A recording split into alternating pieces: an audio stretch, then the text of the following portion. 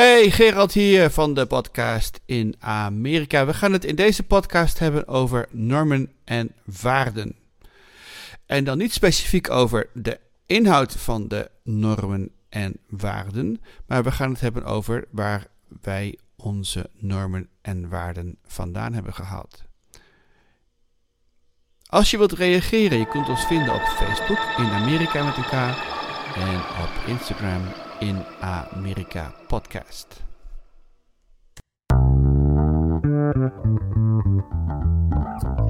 Aflevering 89 van de podcast in Amerika. Vanavond met Yvonne David in Atlanta, Georgia. Goedenavond Yvonne en Paul Strikwerda in Newport, Vermont. Jochem van Dijk.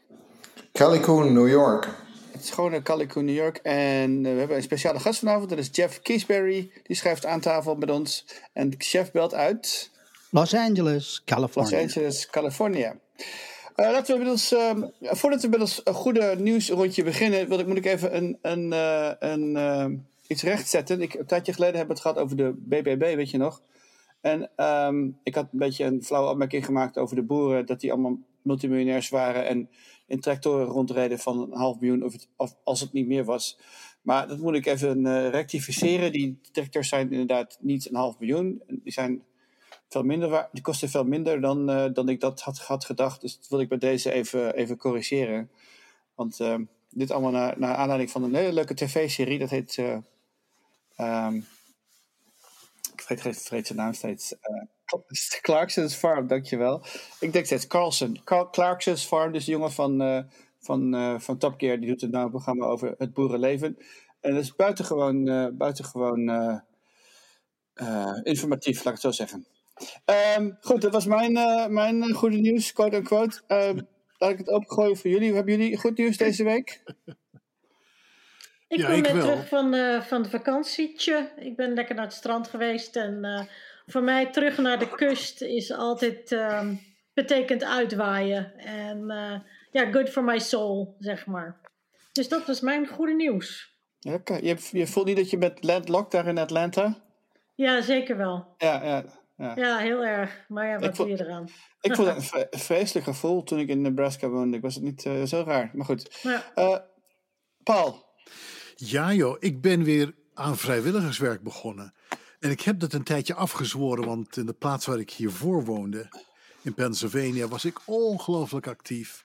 En dat brak me wel een beetje op hoor. Het zijn meestal dezelfde mensen die al het vrijwilligerswerk doen. En ik was er één van. En dat was wel heel leuk. Maar als ze weten, die is er wel voor te porren. Paul, kan je wel vragen hoor. Dan zit je voor je het weet in allerlei comité's en organiseren. Dus toen ik naar Vermont ging, had ik gezegd tegen mijn vrouw, we gaan het eerst maar eens even rustig aan doen. We leren iedereen kennen een beetje. En dan misschien op termijn, als we zin hebben, beginnen we weer een beetje. En ik ben 2 weken geleden heb ik me aangemeld bij The Old Stone House. En dat is bij ons in de straat. Het is van 5 mijl bij ons vandaan. En dat is de eerste school in de Verenigde Staten die geleid werd door een Afrikaanse dominee. Die een school heeft opgericht hier. En zijn naam is Alexander Twilight. Het is een heel mooi historisch gebouw uit 1800. Dat is nu omgebouwd tot een soort levend museum. En ik ben nu de vaste fotograaf van. Dus allerlei evenementen die ze doen, neem ik mijn grote camera mee met de zoomlens. En ben ik dus iemand die dus ook sociale media gaat doen voor hen, Facebook en wat heb je nog meer, Instagram en zo dergelijke. En vandaag was mijn eerste opdracht eigenlijk. En dat was een Juneteenth bijeenkomst. Hè. Vandaag is het Juneteenth in Amerika. Yes. De emancipatieproclamatie vieren ze hier. Nee, ze vieren het op. Het laatste Juneteenth, als ik het goed heb, was Texas, zeg maar, de laatste staat waar de slavernij werd opgeheven. En dat gebeurde op 19 juni. Ja. Als ik het goed heb. Dus de proclamatie... Het was niet de laatste staat. Het was natuurlijk, niet wereldwijd, maar nationaal was het bepaald in 1863. Maar in Texas hadden ze dat nog maar eventjes niet verteld aan de mensen die voor hen werkten. En Biden heeft er een officiële feestdag van gemaakt die hier in New Jersey wordt nagevolgd. Dus de paskantoor is dicht, de banken zijn dicht. Maar ik heb het begrepen dat niet elke staat dat heeft overgenomen. Nee. Nou, hier was het hartstikke druk. Heel veel leuke mensen ontmoet. Heel veel mensen met kinderen ook. En ik vind het gewoon fantastisch als je dus op een plek bent dat eigenlijk een levend museum is. Dat kinderen kunnen zien wat het verleden betekent. En de foto's ook kunnen bekijken van kinderen die lange tijd geleden hebben geleefd. Je maakt echt contact met de historie. En om daar een beetje onderdeel van te zijn, vond ik fantastisch. Ik ben blij dat ik weer vrijwilliger ben. Hartstikke mooi. We kunnen misschien een link plaatsen op onze Facebook. Ja, leuk. Gaan we doen. Jochem, heb jij goed nieuws? Goed nieuws. Ja, een en ander. Maar laten we zeggen, wat ik eruit ga pikken is dat vandaag heb ik de laatste grote bestelling gedaan voor de verbouwing van het huis. Dus dat is echt het gevoel van oké, de eindstreep begint nou echt in zicht te komen. En hopelijk het met met handen vol tegelijk grote scheppen geld eruit gooien. Om dingen bestellen waarvan je voor de helft niet weet wat het eigenlijk is. Dat is nu ook voorbij.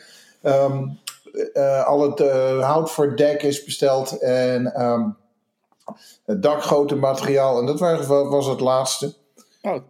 Van zeg maar de grote dingen die en niet alleen besteld zijn, waarvan we weten dat ze daadwerkelijk bezorgd gaan worden binnen afzienbare tijd, want dat is ook nog zoiets. Dus ja, dat was moet ik zeggen, een hele opluchting. Dus ik denk dat we met een weekje of 3 wel klaar zijn. Is het oude dek al gesloopt? Het oude dek is nog niet gesloopt, maar daar is hij heel snel mee. Oké. Dus dat. En zo'n dek bouwen, dat gaat ook snel. Dus. Ja, ik ben heel benieuwd. Jeff, heb jij goed nieuws? Ja, goed nieuws. Mijn moeder uit Nederland logeert bij ons. En sinds vorige week zaterdag hebben we haar verblijf met 2 weken kunnen verlengen. Kosteloos. Daar zijn we erg blij mee. En we maken dagtipjes en we eten lekker moeders comfort food. De smaak waarmee ik ben opgegroeid. Gezamenlijk koken, gezellig en gecorrigeerd worden ook door de masterchef. Is ook zo fijn. Ze heeft een zeer kritische toon. En deelt dan ook vaak haar ongezouten mening, pun intended. Proeft ze iets van mij, dan zegt ze ook gewoon, dit smaakt de ballen. Dan tovert ze wat en brengt het op smaak. En ja, ze heeft dan ook gelijk. Ze zegt altijd, blijven proeven en in balans brengen. Niets mag de overhand hebben. Vorige week ook begonnen weer om bij te leven. Ja. Vorige week ben ik ook weer begonnen met mijn online kooklessen. 6 deelnemers in New Jersey die samen een kleine rijsttafel voorbereiden. En vorige week, na 3 weken wachten, zijn mijn bleekselderij zaadjes ontkiemd. Goed voor vitamine A, ogen, huid en weerstand. Kijken of het lukt. Tot dusver. Hartstikke mooi. Het onderwerp van vanavond is aangedragen door Jochem. En Jochem wil het graag hebben over de oorsprong van onze normen en waarden. En normen en waarden is natuurlijk een onderwerp wat bijna in elk gezin wel eens te sprake komt. Maar we hebben het eigenlijk nooit over waar die normen en waarden vandaan komen. Dus ik ben benieuwd waar jullie, als je terugdenkt aan je jeugd, aan je opvoeding, wat zeg maar, wat je er nog van kan herinneren, waar jouw normen en waarden vandaan zijn gekomen. En dan, ik zal geen voorbeelden noemen, dat ik gewoon even aan jullie over. Nou, ik wil er wel even op ingaan als je het goed vindt. Ja, graag. Het krediet hiervan gaat naar mijn vrouw, Vee. Die stelde mij namelijk de vraag: who taught you your values? En dat vond ik een hele goede vraag, want daar had ik eigenlijk geen antwoord op direct. Van wie, en dus de vraag was: wie heeft jouw waarden, normen en waarden bijgebracht? En dat moest ik eigenlijk heel erg over nadenken. Als uit de klei getrokken Nederlander van de Veluwe. Veluwse klei. Zand dan, oké. Dus daar hadden we, Vee en ik, toen een hele avond een gesprek over. En het bleek dus ook in haar geval iets heel. En zij is hoofdzakelijk in de VS opgegroeid. Hoofdzakelijk in Long Island opgegroeid in de achtergrond van haar Caribische familie. En het bleek dus een heel andere dynamiek te hebben dan zoals ik mij dat herinner. Van hoe mij normen en waarden, door wie de normen en waarden mij zijn bijgebracht. En het bleek bij Vedus te gaan, het was eigenlijk de familie. Dat waren familiebijeenkomsten en dan was er oom en tantes en die hadden wijze lessen. Of ouders hadden lessen, wat je na kan streven, wat je kon doen. En ik had daar voor mezelf dus helemaal geen voorstelling bij. Ik had meer iets van, ik hoorde wel wat niet kon. En ik kan me wel een deel van de familie herinneren, die had het eigenlijk altijd alleen maar over geld. En het plebs dat geen manieren had en dat ze te veel belasting moest betalen. En dat was eigenlijk het enige waar ze het over hadden. Maar dat...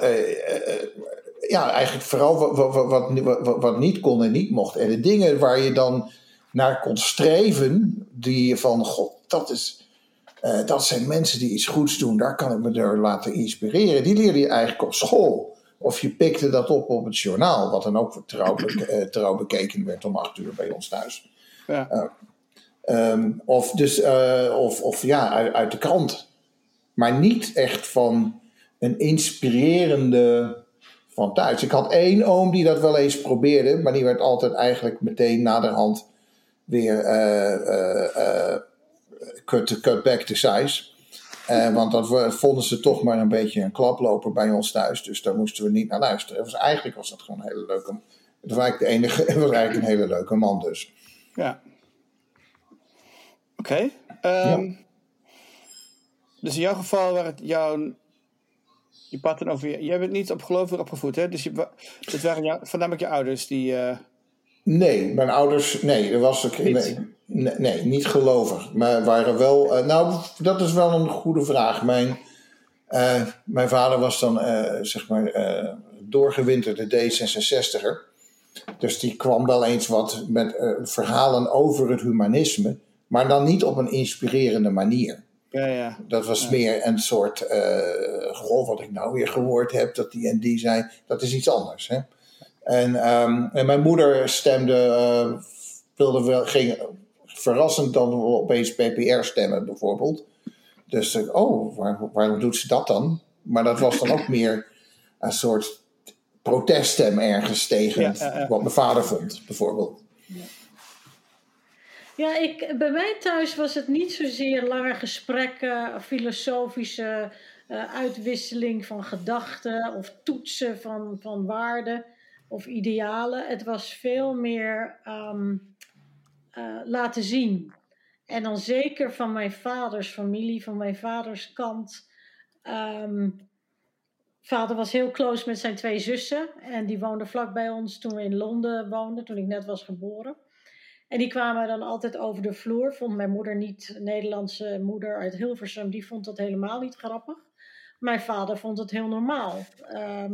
Als je zussen of familie dichtbij woont, dan natuurlijk kunnen ze elk moment binnenkomen vallen. Altijd is er genoeg eten, altijd mee eten, is allemaal geen probleem. Dus dat heb ik heel erg duidelijk meegekregen. En toen we in Nederland woonden, toen stond er in de lokale krant, was er een familie, die was uit Polen gevlucht. Nou, ik denk dat ik 7 of 8 was, dus dat is heel lang geleden. En die hadden hulp nodig. En toen hebben mijn ouders die familie toen in huis genomen. Nou, ook helemaal niet een verhaal erbij van dit doen wij, want dit en dat. Nee, wij doen dit. Dus die mensen woonden bij ons voor een hele tijd. En het waren 4 mensen, vader, moeder en 2 bijna volwassen kinderen. Dus dat zijn bijna 4 volwassenen in een rijtjeshuis in Kop van Noord-Holland. Dus dat was echt wel een beetje schipperen voor ons kinderen. Wij vonden dat niet leuk. Die mensen spraken heel slecht Engels, dus we konden heel moeilijk met ze communiceren. Spraken absoluut geen Nederlands. Uiteindelijk hebben ze ons, of mijn ouders, enorm belazerd. Want op een gegeven moment waren ze 's ochtends allemaal weg. En hadden ze dingen uit het huis gestolen, inclusief de auto. Oh, Dus dat was dan wel heel raar. Maar ook daar werd niet over gesproken van... vanaf nu gaan we nooit meer iets doen voor mensen. Dat was gewoon zoals het ging. Maar dat was dan één rotte appelfamilie. En voor de rest doen we dat de volgende keer weer. Dus op die manier, ik denk dat is bij mij heel erg duidelijk meer laten zien wat je voor anderen kunt zijn. En ook altijd open deur, open politiek van kom maar binnen. My home is a safe home. Je kunt altijd blijven slapen, je kunt altijd blijven eten. En ik heb een man getrouwd die van een vergelijkbare waarde heeft. Ook hetzelfde van familie niet eerst, maar wel belangrijk. En ons huis staat altijd open. We hebben verschillende families bij ons. Die hebben onderdak gevonden omdat ze eventjes homeless waren. En in plaats van dat ze dan, zoals het dan gebruikelijk zou zijn geweest, in een auto gingen wonen, hebben ze bij ons gewoond.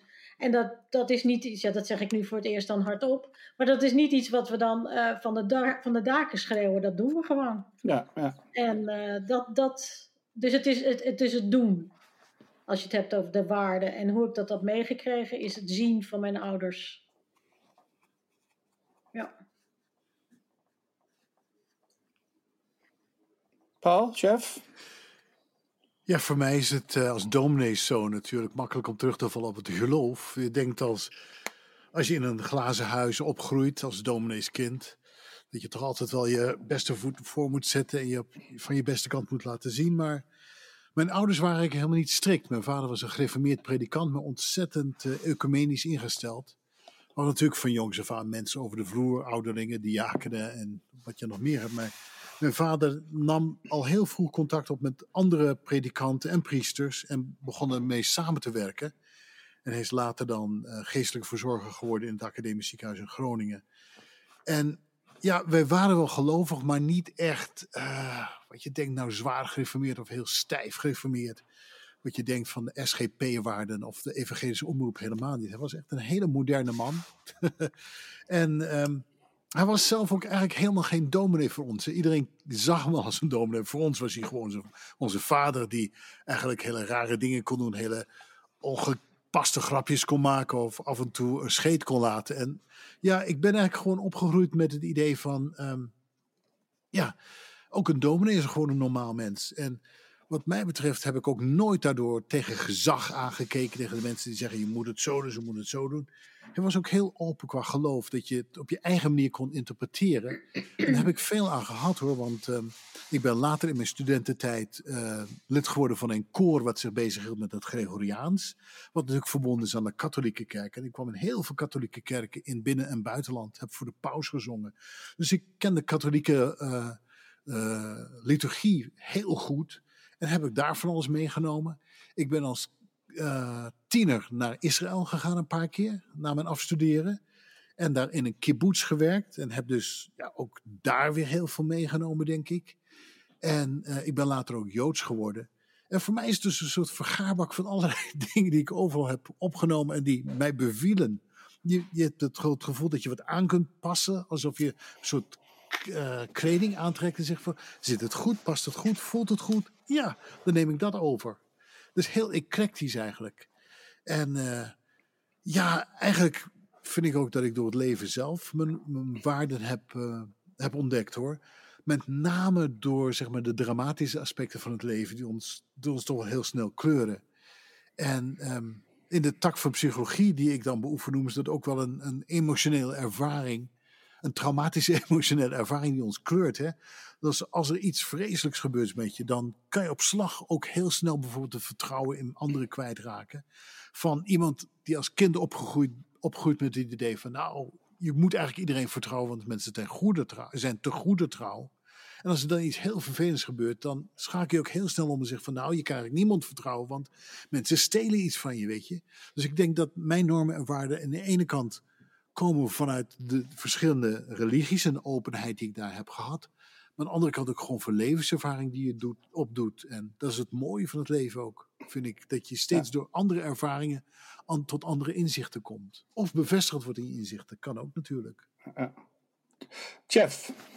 Ja, normen en waarden door ook familie en vrienden. Ik ben opgegroeid in het familierestaurant in Amsterdam. Het restaurant van mijn oma, de godmother. Die ervoor zorgde dat alle familieleden bij elkaar kwamen door vrijwillig verplicht mee te werken in de zaak. Want ze zei altijd, ik heb de kinderen door de oorlog geholpen en het is niet meer dan billig dat ze mij helpen. En dat gevoel van respect en meewerken, dat zit er wel goed in. Altijd omgeven door mensen waar eten centraal staat. Gastvrijheid, mensen thuis ook gasvrij onthalen. Geul, mensen bij elkaar brengen, dat is ook een beetje de rode draad in mijn leven. Ik heb gelukkig heel veel rolmodellen gekend. Mijn oom John, die voor Pan Am werkte en woonde in Long Island. Hij en zijn vrouw Tante Dora kwamen vaak naar Amsterdam, eens in het kwartaal, om in het weekend even voor een sausijzenbroodje of drop inkopen te doen. En die zei altijd, je moet hier weg. En dat begon al toen ik 5 jaar was. De American Dream. Zorg dat je naar Amerika komt, want daar kan je jezelf ontplooien. En uiteindelijk heeft dat zijn effect gehad en hier ben ik. Ik heb verschillende familieleden gehad die nog steeds terugkomen als ik bepaalde waardes en normen, als ik ergens aan denk, dat ik denk van ja, dat komt van hun. En dat geeft wel een goed gevoel. En een van de belangrijkste regels die ik hanteer is wat mijn moeder altijd zegt. Wat gij niet wilt dat u geschiet, doe dat ook een ander niet. En dan met de 10 geboden, ook al ben ik niet meer een kerkganger. 10 geboden breng je een heel eind op weg. Voor mij. Alexander Pola zei vroeger 10 geboden, wie biedt er meer? Alexander Pola, ja.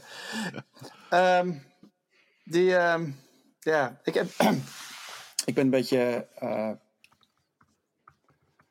schizofreen is misschien het juiste woord.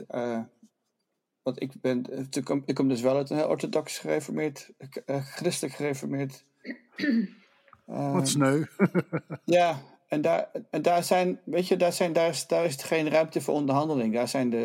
Daar is het, zo gaat het en niet anders. Het is een hele rigide vorm van denken dat je daar aantreft. Er wordt niet gediscussieerd over hoe dingen gaan. Want de issues die toen speelden, bijvoorbeeld vrouwen in het ambt, spelen nog steeds. Je kunt als vrouw mag je nog steeds geen diaken zijn in de christelijk gereformeerde kerk. En dat deden we gewoon niet. Er werd ook niet over gepraat. Maar dat was zondag. En dan maar door de week was het op straat. Ik leefde echt op straat de meeste tijd. Besefte ik mij pas ook op veel latere leeftijd. Dus ik was... een beetje een straatschoffie eigenlijk. Het kattenkwaad uithalen en rotsen uithalen en vechten en noem maar op. Dus je bent aan de ene kant dus geconditioneerd in dat gekke rigide denken, wat ik ook zelf ook heel erg heb. Aan de andere kant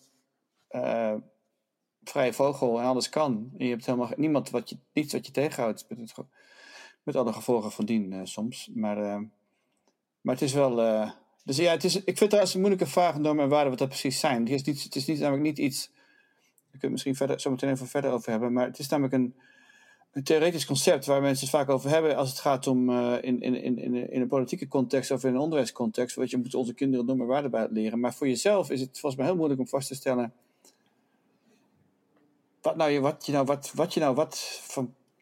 welke normen en waarden je nou precies van wie hebt gekregen en wanneer.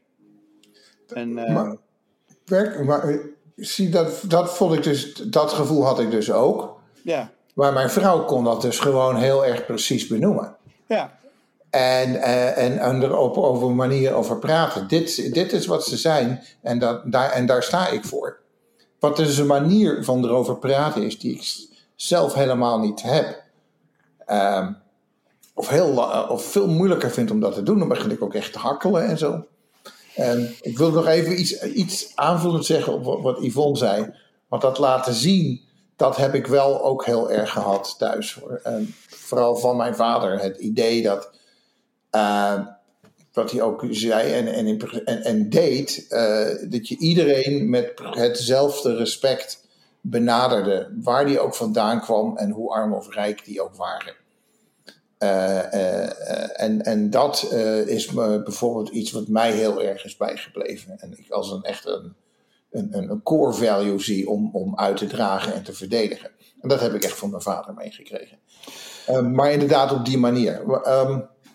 Maar de grote vraag is natuurlijk van waar heb je je eigen normen en waarden overtreden? Ik denk eigenlijk de vraag ook is... Hoe heb je die grens... Hoe strikt is die grens? Heb je die grens wel eens overschreden? Natuurlijk doe je dat. Lijkt me heel vreemd als je dat als mens tegen jezelf in eerlijkheid kan zeggen dat je dat nooit hebt gedaan. Dat zou toch heel merkwaardig zijn. Maar ik ben eigenlijk meer... ik zou eigenlijk ook wel willen weten of we... sinds we allemaal hier wonen... Toen ik met mijn Amerikaanse vrouw hierover sprak... had ik echt een soort cultuurschok. Dat had een heel andere dynamiek. Hebben jullie dat ook zo wel eens ervaren... als je het over values hebt met je Amerikaanse buren en familie? Ja, regelmatig. En voornamelijk als wat ze zeggen niet overeenkomt met wat ze doen. En weet je, ik weet even het Nederlandse woord niet, maar dat righteousness van zeggen dat dit is belangrijk voor mij, dit is fatsoenlijk, dit is wat gedrag dat ik waardeer en dat wil ik zien, bijvoorbeeld in mijn kinderen of in mijn partner. En dan zelf gewoon het absolute tegenovergestelde doen. En geen consequenties willen aanvaarden daarvoor bijvoorbeeld. En dat vind ik heel lastig. Zou je dat hypocrisie willen noemen? Ja, ik denk het wel. Heb je er een voorbeeld van? Heb je een voorbeeld? Een anoniem voorbeeld? Of om even een idee te krijgen waar je het precies over hebt. Nou, ik kan me voorstellen... Ik heb een voorbeeld dat... dan heb je zo van... ik zie geen kleur, bijvoorbeeld. En iedereen is hetzelfde. Maar dan als puntje bij paaltje komt... dan word je afgerekend op hoe je eruit ziet. Ja. Dat was dan bijvoorbeeld iemand die bij ons in de buurt woonde. En er stond een auto geparkeerd. En dat was een donkere jonge man. En daar werd meteen iets van gedacht. En dat was onmiddellijk negatief. En er werd de politie bij gehaald en alles. Terwijl een week daarvoor was een heel verhaal over... we zijn brothers en sisters. En weet je, we zijn op de wereld om elkaar te helpen. En tolerantie. Maar toen kwam er dus een manier om tolerantie te laten zien. En toen greep je dat niet aan. Dus dat is een heel concreet voorbeeld. Ja. Een goed voorbeeld. Ja, voor mij hebben waarden te maken met wat je waardevol vindt. En wat je vindt dat waar is. Vandaar dat we zeggen waarde. Waarde komt van waardevol. En wat is waar? En dat is natuurlijk voor iedereen anders wat waar is en wat waardevol is. En daarom is het ook zo interessant daarover te praten. Mijn schoonvader is dus recent overleden. We hebben hem gisteren herdacht. Tijdens een levensviering, Celebration of Life. En hij was echt... iemand die het altijd had over de Amerikaanse waarden. En betekende voor hem eigenlijk een heel nationalistisch ideeëngoed. Hè?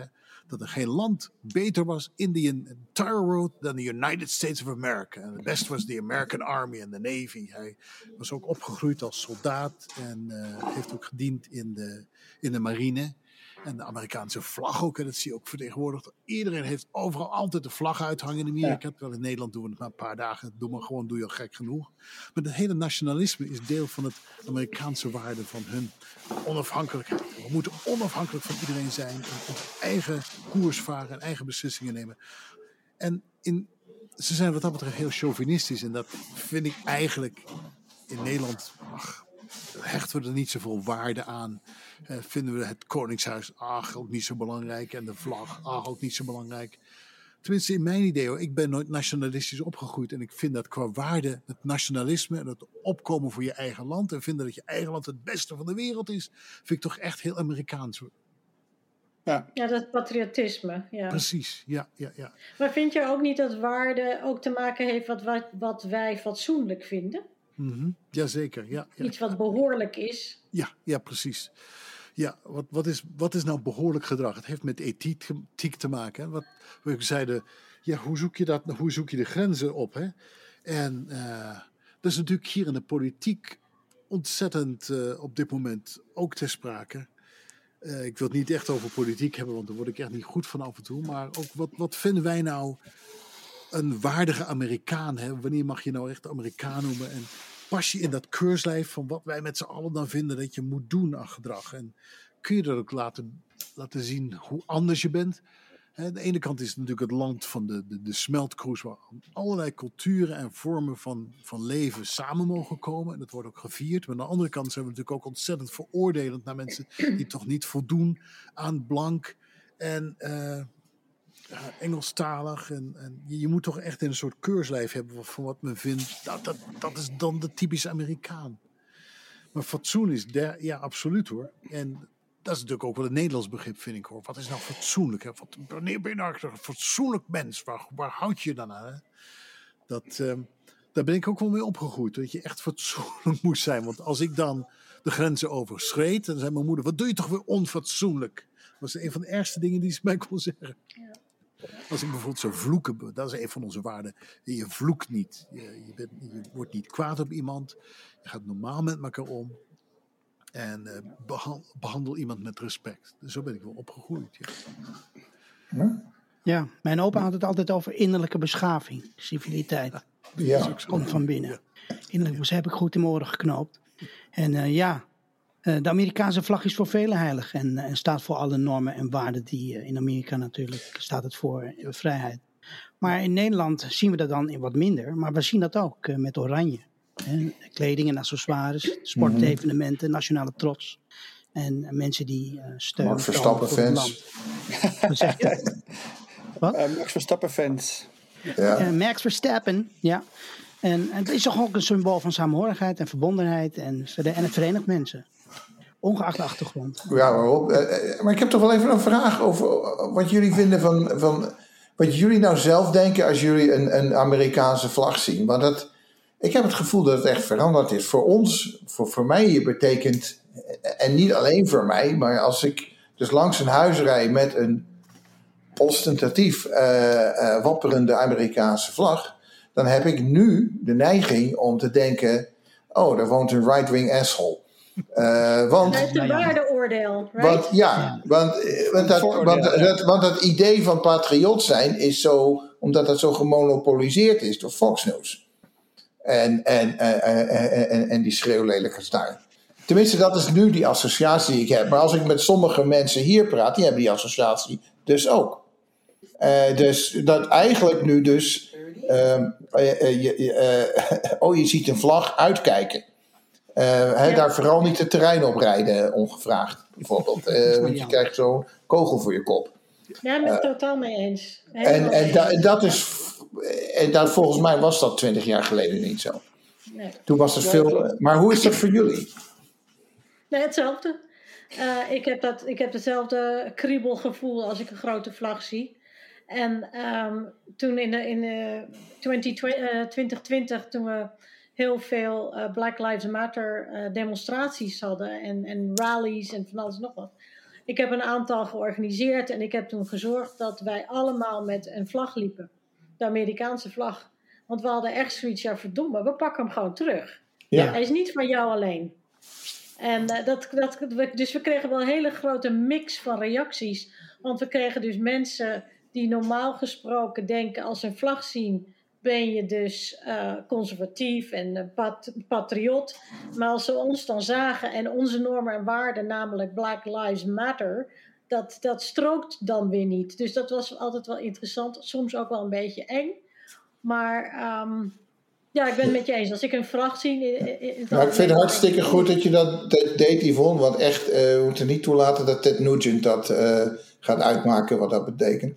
Nou, precies. Maar het hangt toch van jezelf af? Als het 4th of July is, dan wapper ik met de vlag. Wat andere mensen er ook van denken. Het staat voor vrijheid en mensen hebben hun leven gelaten daarvoor. Ja, precies. Dat zijn tuurlijk. Maar de associatie waarden waarom we hier zitten. Ja. Ik heb het toch wat minder met die vlag. Want ik heb zelf... Sorry? Ja, ik heb toch wat minder... Ik ben niet minder angstig. Ik denk niet dat achter elke Amerikaanse vlag nou een right-wing semi-fascist zich schuilhoudt. En ik heb ook heel veel mensen hier in Vermont. Is natuurlijk een hele traditionele staat. Hè? En ze zeggen wel eens, als Vermont geen Burlington zou hebben, dan zou heel Vermont ook conservatief zijn. Maar heel veel mensen hebben hier ook gewoon de vlag. En dat zijn hele leuke, lieve, aardige mensen, maar die ook aardsconservatief zijn. Waarmee ik waarschijnlijk politiek gezien niet door dezelfde deur kan. Maar het zijn zulke lieve mensen. En daar kan ik het wat makkelijker van hebben. Het zijn de mensen die naast de deur bij ons een boerderijbedrijf hebben. Of in de village store aan het werk zijn. En die zijn zo trots op hun land. Dat is hun identiteit. En die willen dat aan iedereen laten zien. Maar het zijn niet echt fascisten. Het zijn meer mensen die zich laten misleiden door demagogen. En die misschien wel wat traditionele waarden hebben. Maar dat is ook niet altijd slecht hoor. Amerika is natuurlijk een land voor family values ook. Hè? Family values, familie. En je moet het toch echt van elkaar hebben. Heel hecht samen zijn. En dat heb ik ook soms wel bij conservatieve kerkgenootschappen. Hoor. Ik ben jarenlang religieus verslaggever geweest. Hè, voor de Nederlandse omroepen. Voor de BBC ook. En dan ben ik ook bij veel zware religieuze kerken geweest. Die ook allemaal normen en waarden. Maar dat zijn vaak de liefste mensen. De meest gulle mensen die je in je leven tegenkomt. Maar je moet niet over theologie beginnen. Dat vind ik interessant. Ik vind dat heel interessant dat je dat zegt. Ja. Want je kan dus een muur bouwen. Tussen, ze zijn hele lieve mensen, maar. Of ze doen dit, maar ze zijn heel lief. Voor mij, naarmate ik langer hier woon, kan ik dat minder goed doen. Ja. Ik heb heel duidelijk het gevoel, bijvoorbeeld die buurman waar ik het net over had. Tot dat incident dacht ik dat het een hele leuke, aardige, family-oriented meneer was. Die heel actief is in de buurt. Na dat incident heb ik een vinkje achter zijn naam. Ik denk, oké. Ik vind daar wat van. En ik reken je er niet direct op af. Maar ik ga niet meer zeggen, maar het is zo'n leuke man. Nee. Dat gaat niet. Nee. Dat gaat niet. Want waarom? Omdat zijn normen en waarden die zijn zo ver verwijderd van wat ik fatsoenlijk gedrag vind. Ik kan dat dus niet meer met elkaar vereenzelvigen. Nee, echt niet meer. Ik vind dat even terug naar de vlag. Het is wel mijn ervaring met de vlag is wel zeg maar eentje van waar de normen en waarden van de cultuur, van de omliggende cultuur aan je wordt opgedrongen met geweld, soms. Om maar een voorbeeld te noemen, als je bij het voetbal bent hier, of bij elke sportwedstrijd, begint altijd met de vlag en het Amerikaanse volkslied. Ja. En als je dan je petje niet afdoet, dan heb je af en toe eens iemand die gewoon tegen je petje aanslaat. Weet je wel, je petje van je hoofd afslaat. Dat is mij gebeurd. Hand op het hart ook, hè, zingen. Ja. Je hoeft niet mee te zingen, maar wel dat je zeg maar dat iemand jou dus een pet van je hoofd slaat en dan denk je van, oh shit, dat moet ik niet meer doen. Mm-hmm. Of een keertje toen ik bij de jachtclub werkte, moest ik dus aan het eind van de dag, als de zon onderging, de vlaggen strijken. En dan, dus op zijn Nederlands gooi die vlag in een emmer. Nou, dat was het ergste wat je maar kon doen. Want ik moest het... Dus je moet die vlag netjes opvouwen. Dus de volgende keer ik proberen met iemand die vlag op te vouwen. Weet je, dat hij het een driehoekje... Totdat het een driehoekje is. Nou goed, de vlag sleept over de grond. Nou, dat was ook niet goed. Ik weer op mijn kop. En, maar het is wel beschermd, hè? Als ik geloof ik door het hoge rechtshof. Het verbranden van de vlag. Dat dan weer wel. Nee, dat is... Ja, dat gaat niet om... Ik vind wel dat je mag die vlag verbranden, maar je mag ook er boos over worden. Dus dat is een beetje het verhaal. En, je mag dus niet zo bij het oud vuil gooien. Hè? Je hebt dus bij postkantoren een speciale dropbox voor vlaggen. Ja. Dat moet, alsof het bijna een persoon is. Hè? Maar ze groeien natuurlijk ook op met de Pledge of Allegiance. Elke keer als je naar school gaat, moeten kinderen dat zeggen. Ja. En als je naar de gemeenteraad gaat, dan beginnen ze daar ook mee. Dan wordt het toch... Nee, maar het is een goed voorbeeld waarin je kunt zien hoe een cultuur zich, zeg maar, hun normen en waarden aan jou overdraagt, om het even netjes te zeggen. Ja. Maar chef, je bent ook aangevallen omdat je een petje op had. Ja, ik had vergeten. Ik had een bad hair day en ik had mijn baseballcap op. En toen begon het volkslied. En ik vergat mijn hoed af te doen. Maar je moet hem netjes op. Ja. Dus ja, goed, hier doen we ons cap af. Oké, sorry. Foutje, bedankt. Ja, ik vond het... ik vind het nog steeds eng, het volkslied. Ik weet nog wel dat ik een keer bij waar zo'n voetbalwedstrijd was in Nebraska. En iedereen zat, weet je wel, je zit echt op een plank, letterlijk op een plank. Is zo'n college voetbalstadion met 100.000 mensen. En de persoon achter jou, de knieën, is jouw rugleuning. En de persoon voor jou leunt tegen jouw knieën. Maar ook allemaal in het rood en ook allemaal opstaan en de hand op het hart. En veel militaire vertoon met vliegtuigen en dit en dat. Ik vond het... je noemde het woord fascist, maar vind ik weer een heel ver gaan. Maar er zitten wel elementen in van die ik herkende uit Leni Riefenstahl films. Van oh shit, weet je wel. Ja, wij leggen natuurlijk het verband met fascisme en nationalisme. Dat is voor ons heel normaal om dat te leggen. Ja. Met onze eigen geschiedenis in de achtergrond. Ja. En in zo'n isolationistisch gebeuren als hier werkt dat duidelijk heel anders. Maar ik heb dat ook wel.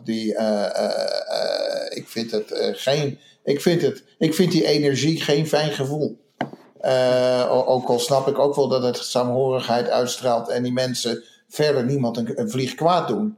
Dat weet ik, snap ik ook wel. Maar voor mij voelt het niet fijn. Maar goed, dat is mijn gevoel. Ja. Dat niet alleen. Ze staan allemaal, weet je wel, naar die vlag te staren met een traan in hun ogen. Maar ze vertikken het om elkaars gezondheidszorg te betalen. Of ze vertikken het om weet je wel, voor fatsoenlijk onderwijs te betalen. Ik denk dat het verschil is tussen Nederland en hier. Dat je zeg maar, als je... Ik zat er tevoren aan te denken vanmiddag. Dat hier, als je praat over normen en waarden, dat zijn individuele normen en waarden. Terwijl wij in Nederland opgroeien met collectieve normen en waarden. Dus als je praat over fatsoen, het gaat over hoe je met elkaar omgaat. Dus dat je, de voornaamste waarde die ik heb meegekregen, was van hoe je dingen samen doet. Hoe je samen speelt, hoe je samen dingen oplost, hoe je samen organiseert. Mm-hmm. Het verenigingsleven bijvoorbeeld in Nederland is enorm groot. Ja. Terwijl hier is er geen verenigingsleven. Je hebt non-profits en dat is vaak iemand die dan de leider van is. En dan een paar mensen die maar je hebt communities. Je hebt communities. Ja, maar de communities zijn wat anders. Maar ik heb het over een verenigingsleven is echt van de voetbalclub. En waar iedereen gezamenlijk een voetbalclub organiseert. Om maar een voorbeeld te noemen. Hier is dat niet zo. Een voetbalclub hier wordt niet georganiseerd. Er is geen voetbalclub. Dat doe jij papier, toch? ja. Maar niet de teams worden georganiseerd door de ouders. En elk team is een apart onderdeel, een autonoom onderdeel. En heeft niks te maken met de rest van de club. Ja. Nou, je hebt dan in Nederland dan bijvoorbeeld wel... dan heb je bijvoorbeeld 2 voetbalclubs in een dorp. De ene is protestant en de andere is Rooms-Katholiek. Dus er is ook vaak een heel interessant conflictmodel dat er weer uit moet gaan volgen, hè? Nee, de ene speelt op zaterdag, de andere speelt op zondag, Jochem. Dus, Ja, bijvoorbeeld, ja. Ik kan me nog het dorp in Noord-Brabant herinneren dat me erg na het hart ligt. En daar waren 2 carnavalsverenigingen. Klein dorp met 2 carnavalsverenigingen die elkaar zeg maar tot op de dood toe bestreden. En dat leverde natuurlijk ook altijd goed nieuws en voorverrollen en praatjes op. En dan is iedereen weer gelukkig. Ja. Maar ja, dus weet je, het even collectieve normen en waarden is juist in Nederland vaak ook weer verdeeld in hokjes. Heb ik dan het gevoel. En ik heb ook het gevoel dat bij die normen en waarden in Nederland echt ook wel verwacht wordt dat je jezelf onder het tapijt schuift. Ja, dat heeft je adopteert die normen en waarden.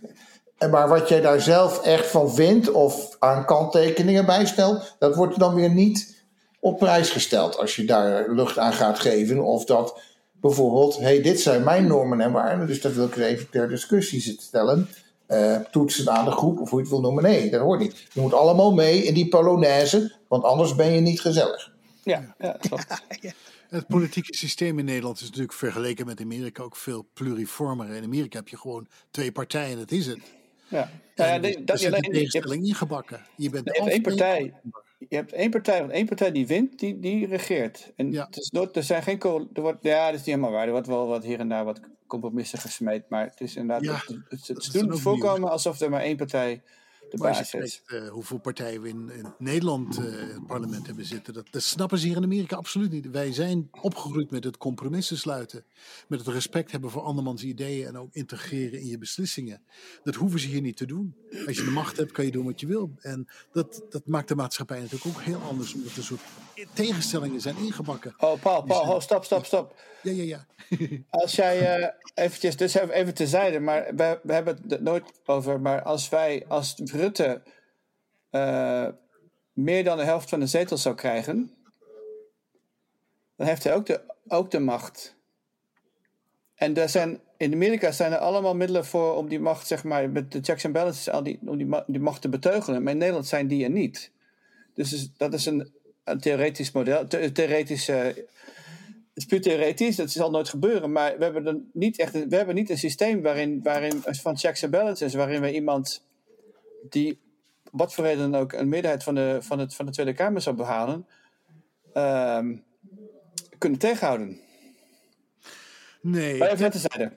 Maar ik denk ook dat het nooit zal gebeuren, hoor. Maar goed, Dat zouden ze in Duitsland ook vroeger, Jan-Paul.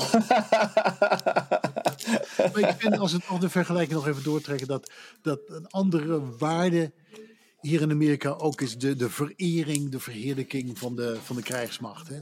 Dat is ook zo on-Nederlands. In Holland, als je het leger, er wordt heel anders tegen aangekeken dan hier in Amerika. Mijn schoonvader is dus net overleden en die heeft jarenlang bij de marine gediend en jarenlang ook bij de landmacht. En die droeg er ook zijn petjes op en zijn jasjes om te laten zien dat hij een veteran was. Hè. Ja. En iedereen sprak hem ook aan met thank you for your service. Al dat soort dingen. En dat in Holland, als je in het leger bent, dan ben je helemaal lood. Weet je, wie wil er nou in het leger zitten? Ja. En dat respect voor en ook het hoeveelheid geld die er in bewapening en het leger gestoken wordt. Hè.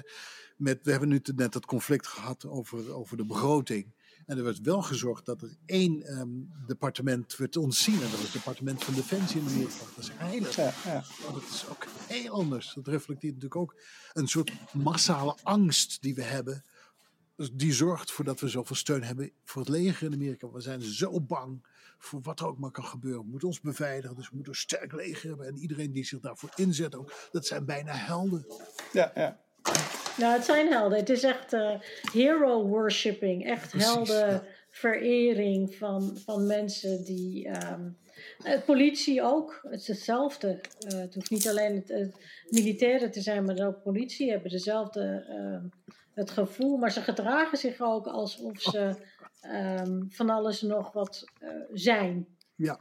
Nou, dat is toch niet over het hele land genomen, neem ik aan. Polities? Ja, dat ze vereerd moeten worden. Het is niet dat ze moeten, maar als ik kijk hoe polities hier behandeld worden en hoe er naar hen gekeken wordt, is het totaal anders dan in Nederland. In Nederland heb je gewoon een grote bek. Als je met je fiets wordt aangehouden omdat je achterlicht het niet doet, dan zeg je doe even normaal en dit regel ik morgen wel. Hier haal je dat niet in je hoofd. Nee. Als je het leuke verschil wil zien, dan moet je op Koninginnedag, of Koningsdag is dat nu natuurlijk, moet je eens kijken naar de Nederlandse agenten. Die lopen gewoon met oranje schmink op hun gezicht. Of ik heb agenten zien rondlopen met een grote winterpeen om hun hals. En die hebben net zoveel lol als iedereen. Terwijl hier, dat zouden ze belachelijk maken van de autoriteit vinden. Nee, maar het is op zich wel een goed voorbeeld. Het leger heeft in principe natuurlijk... is volstrekt onvergelijkbaar met de politie trouwens. Maar omdat hij in het leger... goed, dat is misschien een ander onderwerp voor een andere dag. Maar de politie heeft eigenlijk dezelfde rol als die mensen die petjes afslaan. Het is die hebben die vertegenwoordigen de normen en waarden. En die proberen zeg maar iedereen in een bepaald gareel te schoppen. Met geweld vaak. Mm-hmm. Ja. En dat is dan... want je hebt gelijk. Want dus als ik word aangehouden... en ik grijp plotseling naar het handschoenenkastje... dan gaat hij wel die hand naar achter van die man. Weet je wel, als ik hem in een spiegeltje zie staan. Het idee dan kun je zomaar doodgetaserd worden, hoor. Nou, als je mast, dan ben je getaserd. Maar als die gasten een slechte erbij hebben... en ze vertrouw je niet... en dan hebben we het dan niet eens over huidskleur, weet je wel. Dus... Dus dat is het. Maar dat gebeurt onder andere vanwege een behoefte. Er is een mandaat voor dat gedrag. Dat we dat niet vergeten. Er is een mandaat voor dat gedrag. Omdat mensen echt behoefte hebben aan dat soort zekerheden. Daarom gaat die verandering ook zo langzaam. Dat wij kiezers, trouwens ik niet, maar ik mag niet kiezen, maar de politie wordt natuurlijk lokaal gefinancierd. Dus elk dorp betaalt zijn eigen politie. Dus elk dorp heeft ook zijn eigen politiebeleid. Ja. Dus daarom verandert het allemaal heel langzaam.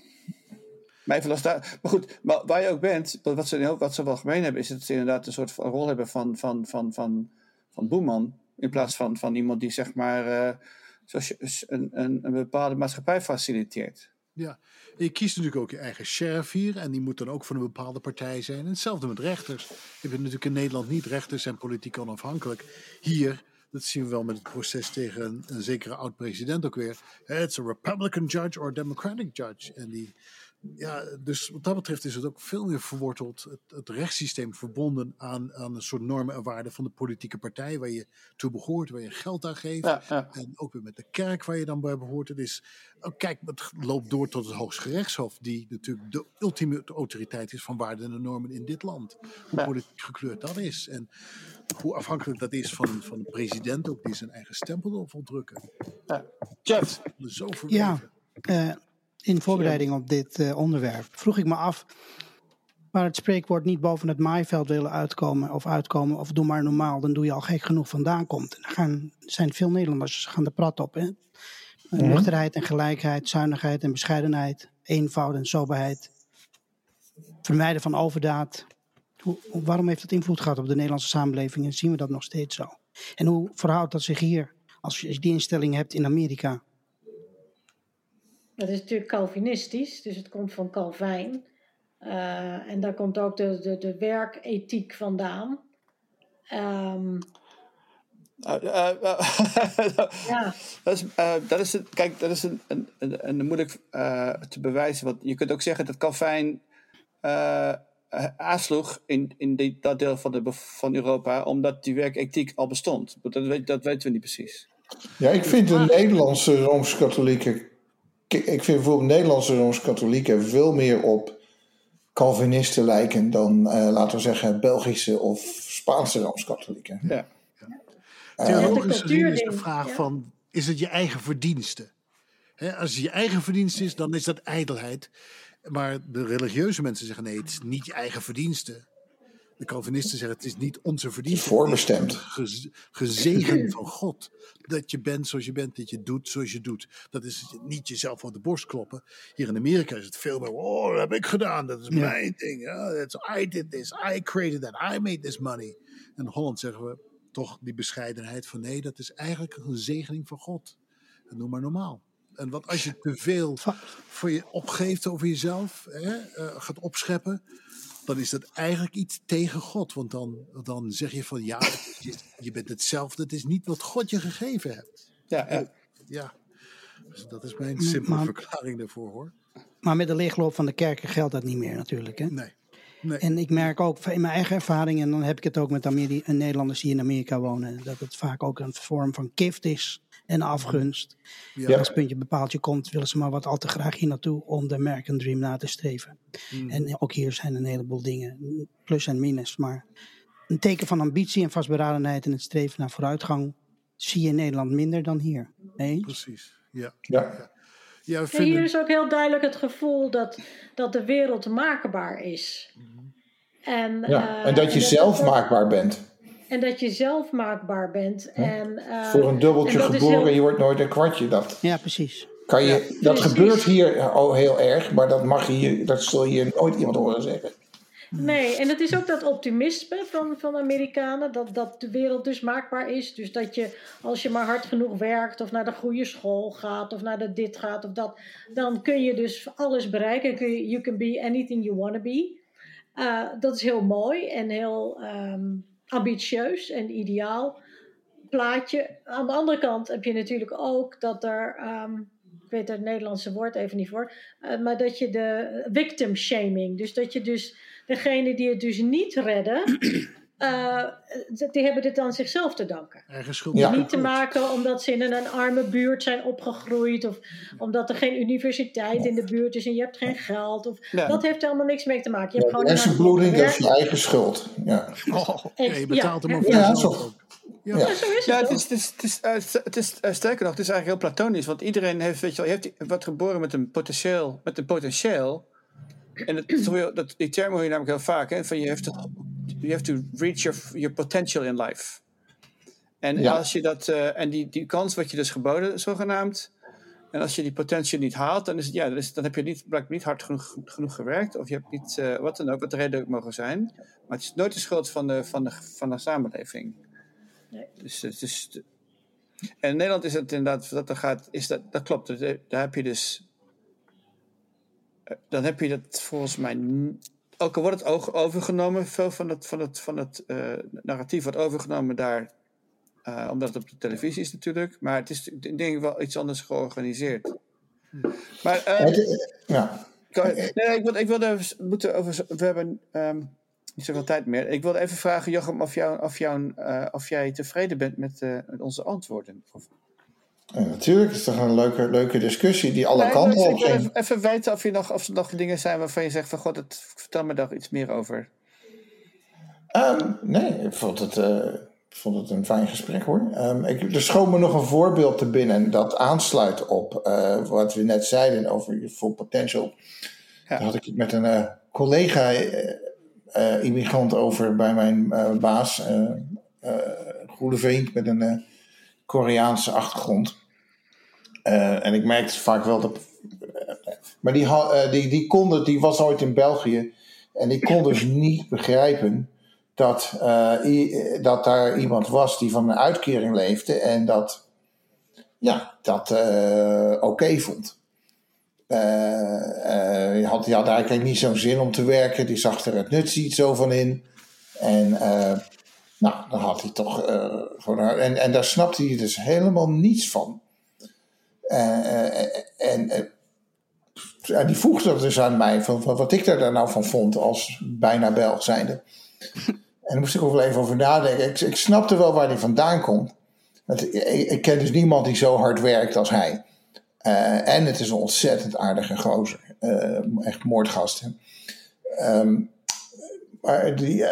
Maar ik heb het de manier waarop ik het hem heb uitgelegd, dus dat ik kom uit een familie waar ik om mij heen mensen heb gezien die hun hele leven geld hadden en geen reet hebben gedaan. Ja. Omdat ze toevallig dat geërfd hebben en dan ook nog altijd tien ten gevolge ook nog vaak hele nare persoonlijke asociale trekjes ontwikkelden. En dan heb ik dus eigenlijk liever, dan heb ik liever die Belg die daar wat eerlijker over is en verder ook niemand het leven zuur maakt dan die mensen die gewoon eigenlijk gewoon op de pof van de samenleving leven, ook op de pof van de samenleving leven, maar dan eigenlijk op een veel asocialere manier. Ja, het heeft denk ik ook te maken met hoe je succes definieert. En ik denk dat elk land dat ook anders doet. Als in Nederland iemand vraagt, succes is als ik een goed gebalanceerd leven heb, veel vrienden heb, vrije tijd heb en dingen kan doen die ik wil, dat ik gezond ben zijn. Vakanties, Ja, vakanties. Terwijl hier is het, vind ik in Amerika, toch veel meer materialistisch. Hè? Als je een bepaalde status in de maatschappij hebt, een bepaald bedrag op je bankrekening hebt staan.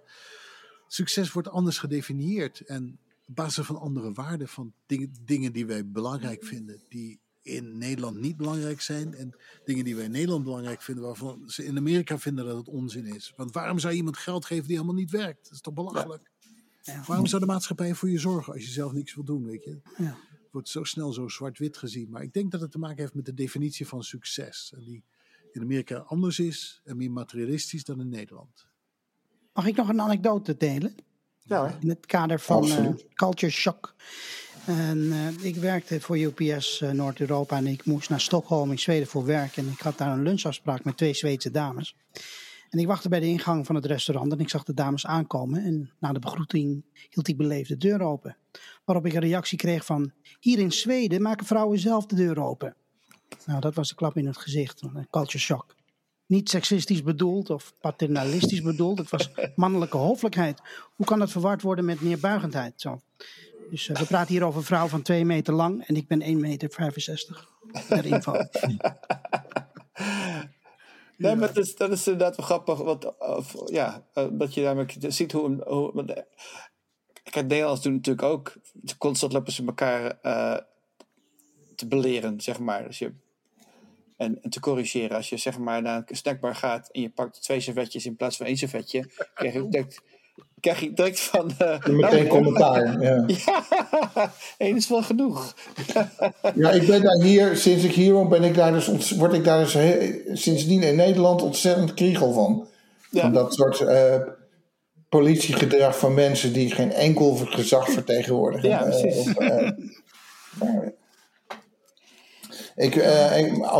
Mag ik ook nog 1 anekdote delen over het beleven van... In Tennessee bezocht ik met mijn moeder ooit eens Dolly Parton's Dixie Parade. Dolly Parton is trouwens fantastisch. Dat is nou echt iemand die iedereen bij elkaar kan brengen. En dat al decennia lang op een hele goede manier doet.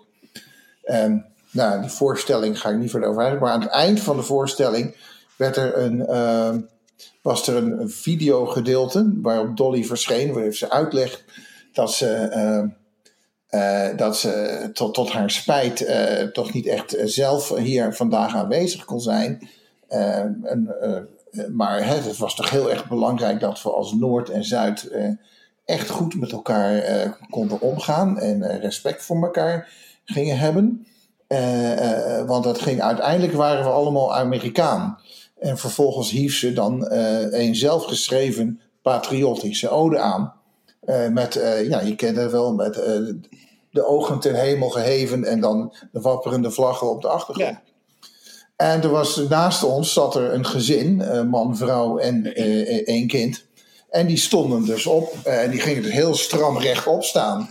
Met de hand zo op het hart. De linkerhand op het hart en de rechterhand bij het hoofd als militaire groet. Jezus, ik bedoel, dat is niet eens het volkslied. Dat is een fucking Dolly Parton song. Ja. Dat is zo intensief wordt dat dan beleefd. Het gekste wat ik ook heb meegemaakt is dat ik Amerikanen vertel dat ik in Nederland met mijn familie naar de sauna was gegaan. Oh ja, iedereen bloot dat is een goeie. In de sauna zit. In Nederland is dat heel normaal. Hier vonden ze mij een vieze man. Ik was een pervers kerel. Ja, dat ken ik ook. Ja. Op vrijdagmiddag naar de sauna met je werk. Ja. Met je werk? Probeer dat hier eens uit te leggen. Ja. Nee. Goed, lieve mensen. Het uur is voorbij. We kunnen volgens mij nog heel lang over dit onderwerp doorpraten. Misschien moeten we dat ook een keertje doen. Ik wil jullie hartelijk bedanken. Tot de volgende week. Tot volgende week. Ciao. Bye bye. Bedankt voor het luisteren naar onze podcast. Deze podcast wordt geproduceerd door Gerald van Wilgen. De muziek is gemaakt door Jochem van Dijk. Als je ons liked op Spotify of op iTunes, dan krijg je automatisch een bericht als er een nieuwe podcast verschijnt. Als je een keer mee wilt doen, je kunt ons vinden op Facebook in Amerika met een K of op Instagram in Amerika Podcast. Je kunt mij ook persoonlijk vinden op Facebook. Mijn naam is Gerhardus van Wilgen. Tot de volgende keer.